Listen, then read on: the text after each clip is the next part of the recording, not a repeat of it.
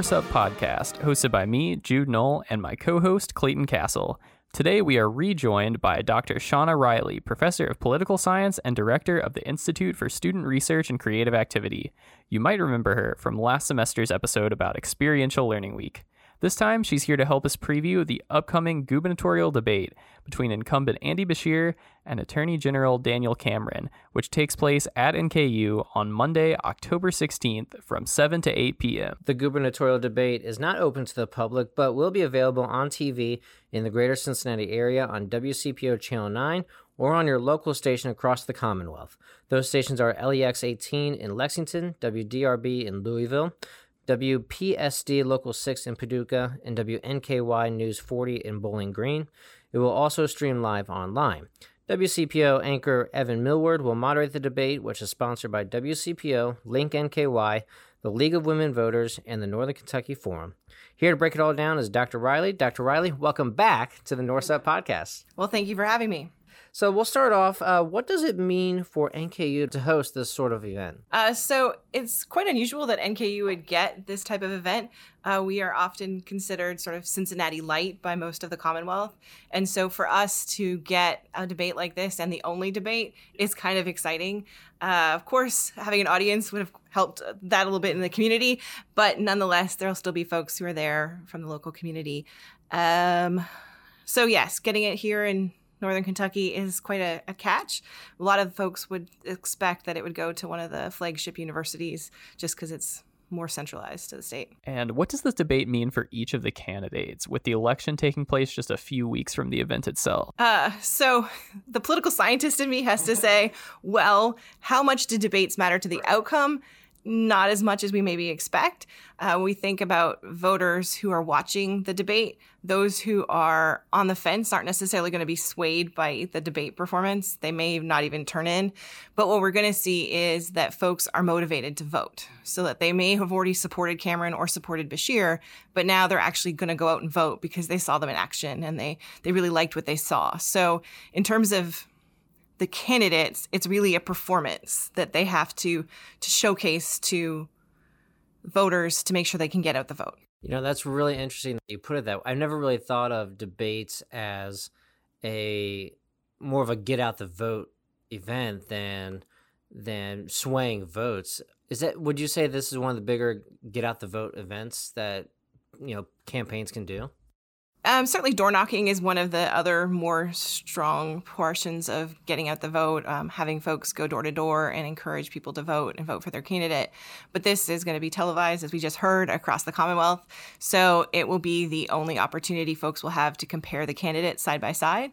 And so if you were okay with the candidate, but then really like, oh, that's really, you know, impassioned by them, or likewise against the other candidate, I think that is the motivation for folks to sometimes turn out or take the time to turn out. So before we get into the issues that might be talked about in the debate, what do the polls look like? What are the polls saying about this race? So the polls have been pretty consistent in Beshear's favor. 8-9% is what we're seeing. I've looked at a little bit of the statistics behind them just to make sure, because we've had some challenges with some polling over the time. A lot of them look like fairly legitimate, of likely voters, more broad than just the larger centers. So it looks like those are pretty consistent and pretty accurate within a certain margin of error. So I think it's going to be less close than the previous election that Beshear won by only 0.5%. So I would expect that this one will be less close than that, but you know, election day surprises often come up and we don't know what's going to happen. So, and speaking of that, how does this race compare to the 2019 gubernatorial race, which pitted Beshear against an incumbent governor, Matt Bevin? So since World War II, only 3 Republicans have been elected governor and none of them have received a second term. So I guess one could have forecasted that this may happen in 2019. That said, I think a lot of folks voted for Beshear not necessarily because of who he was or because of his legacy of his father, but because he wasn't Matt Bevin. Right. And that seemed to be the deciding factor for many people. So going back to that debate where you see them side by side, it wasn't necessarily like people loved Beshear. It's that they didn't like Matt Bevin. And Beshear just was able to capitalize on that.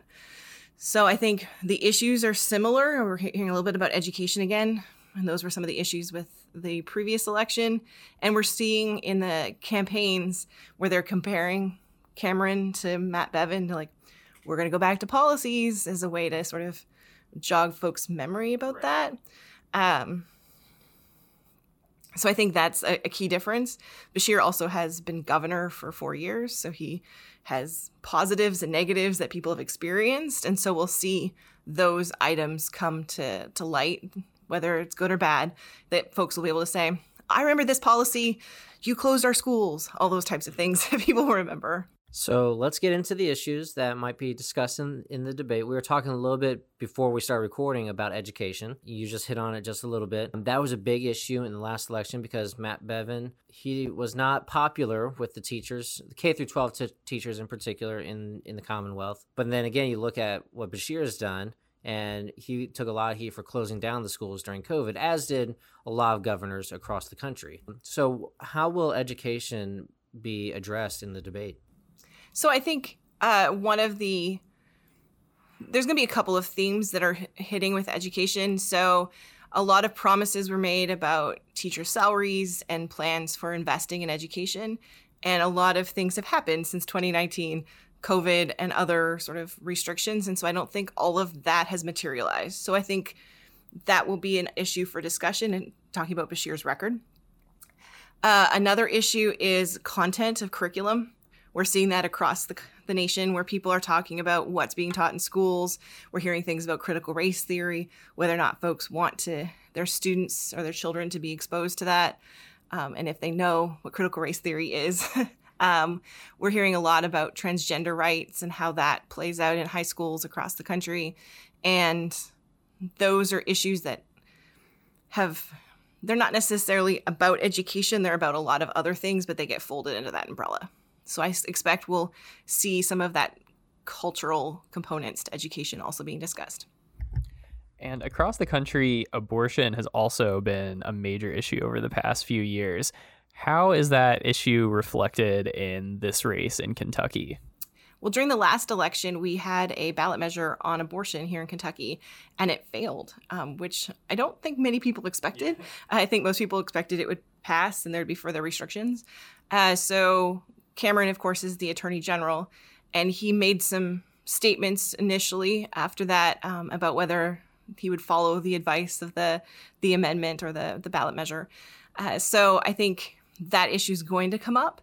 Also, because it's such a powerful federal issue, we're seeing that sort of trickles down to the states. And especially since this is one of the major races post since the Supreme Court has taken away some of the rights from Roe, then I think this is a showcase or a time for those issues to sort of be on the forefront. So one of the final issues we're going to talk about is how Governor Beshear handled the COVID-19 pandemic. You know, a lot like many governors took a big part, very public part in how states handled COVID-19. A lot of polls show that Governor Andy Beshear was very popular during COVID-19 for the way he handled the pandemic, particularly in the early days. Can you talk a little bit about how his handling of the pandemic will affect this race? So I think one of the reasons Beshear, that was a Freudian slip there. So I think one of the reasons Beshear is so popular is because of sort of the notoriety he got during COVID and his human approach to some of those things that people saw. And we talked a little bit about before the podcast started, a little bit about Beers with Beshear, that folks would tune in to watch Beshear every evening during the early 8 days of the pandemic to see what was going on. And he would give updates like every governor across the country. But I think it resonated with a lot of voters here and a lot of people here. And his popularity was pretty high and actually continues to be a lot higher than most expected. And he got a national reputation for that. So he was seen as sort of one of the leading governors on the issues of COVID. A lot of the most recent ads have tied Beshear to Biden, and seeing like with masks and Biden written on them to try and connect the two to how folks feel about Biden and perhaps his handling of COVID or those issues. And so trying to connect Bashir to Biden, to connect maybe Biden's negative campaign ratings or low approval ratings, that's a better way of putting it, and how that affects Bashir or would translate to Bashir, I think is an important feature that a lot of folks are focusing on around this. But if we remember back to 2020, Bashir was there. He talked a lot about the folks that were running or that were being hurt or by COVID. And so I think that also resonated with people, the human part. And so how to balance policy versus the human approach is going to be a challenge for some voters. Before we get into our final segment of the podcast, I do want to touch on something that you just mentioned. We talked a little bit before we recorded about advertising and how that has already started playing a role in this campaign. Andy Bashir, his campaign came out with a pretty serious ad talking about, it was I believe a rape victim who talked about having to get an abortion. And Daniel Cameron is coming out with some ads, like you said, attacking Bashir and connecting him with Biden. How is advertising going to play a role in this campaign? Because these are some pretty nasty ads already. And we're only in the first week of October. We've still got a long ways to go, yes. I think what is fascinating this year is how much money is being invested into campaign ads. So I looked this morning, and I think they're saying that already the candidates have spent $50 million compared to $24 million in 2019.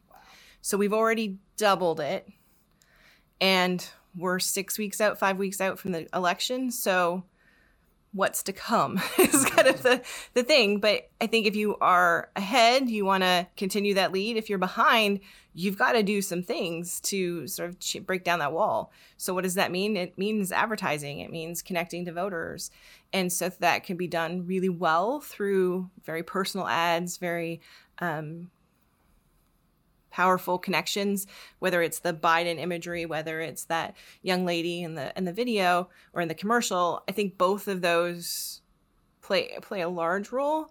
One thing that I think surprises me and doesn't surprise me in some ways about this campaign is we're not seeing any federal leaders here campaigning. We've seen Rand Paul in a commercial for Cameron, although not sponsored by Cameron, but we haven't seen McConnell out campaigning for Cameron, and Cameron worked for McConnell, so there's that connection. We haven't seen Donald Trump in Kentucky. We haven't seen Biden in Kentucky. And that, I think, also tells us a little bit about how the candidates want to distance themselves from the federal situation. And so trying to sort of brand themselves as them and keep themselves Kentucky maybe is kind of a Kentucky, and Kentucky isn't a verb, to keep them sort of connected to the state more clearly, I think is a valuable component. With this episode, we're actually debuting a new segment to close out the podcast called the Norse 5. And so we'll be asking you 5 fast questions just to get to know you and your relationship with campus. So our first question is, what is your go-to parking spot on campus? So I park between or just behind the College of Informatics building. It's very close to my building, so it's the best place, and it's not usually that packed by 8 a.m. So. And you have a Starbucks cup with you. What is your go-to Starbucks order? These days, it is a sugar-free vanilla latte with whipped cream. The whipped cream adds the little, decadence. Favorite building on campus? So when I started at NKU, we were in Founders Hall, and I'm still in Founders Hall. We've moved in, we've moved out for the renovation and stuff. And, it has charm. It has some challenges from time to time, like all the buildings, but it's probably my favorite building. And just to think about, this used to be the classroom I taught in, and it didn't have a wall that went to the back, but now it does. So, yeah. And your favorite lunch spot on or off campus? So my favorite place is Nita's Siam Kitchen. It's just beside Lowe's here off campus. They have very spicy food, and I enjoy it. Yeah, that place is great. I've been there a few times. They have really good sushi. And finally, what is your favorite NKU memory? Yeah, so you primed me with this one, and I have lots of memories over 14 years at NKU. I think there's lots of things that I find special about NKU, And, the big gatherings when you're sitting with all your colleagues and getting the rah-rah is always a nice part of it. But I think perhaps for political science is that we had Jeb Bush, and I can see his face and I can't remember his name. That is terrible. The Democratic... Was it Howard Dean? Thank you. Yes. So we had Jeb Bush and Howard Dean visit campus, I want to say in the fall of 2009 or fall of 2010. And I got to moderate their conversation with campus. And just, I think both are pretty phenomenal politicians, and learning a little bit about how they see the world and how they see politics was really fun. And so I really enjoyed that part. And maybe is one of my favorite NKU memories. I loved those debates because they used to do them almost, I think, every year or every other year, because when I was a student here, I remember meeting, because I was on student government, and we got to meet John Huntsman and Bill Richardson when they were here. Bill Richardson actually just passed away, I think, last month. So, and that was one of my favorite, because you got to see two different sides, two different viewpoints, and they were always very cordial. They were very nice. It was just a good debate. And they weren't necessarily running for anything. It was just talking about issues and politics. And, the political science nerd in me just loves that kind of statesmanship conversation. Dr. Shauna Reilly, thank you for joining the North South Podcast again. Thank you for having me. This has been another episode of the North South Podcast. As always, you can like and subscribe to the podcast on Apple Podcasts, Google Podcasts, Spotify, or wherever you get your podcasts. If we're not on there, let us know and we will get on there. Be sure to like and follow all the NKU social media accounts at NKU EDU on X, formerly known as Twitter, and Northern Kentucky University on Facebook, at NKU EDU on Instagram, and I believe we're on TikTok as well.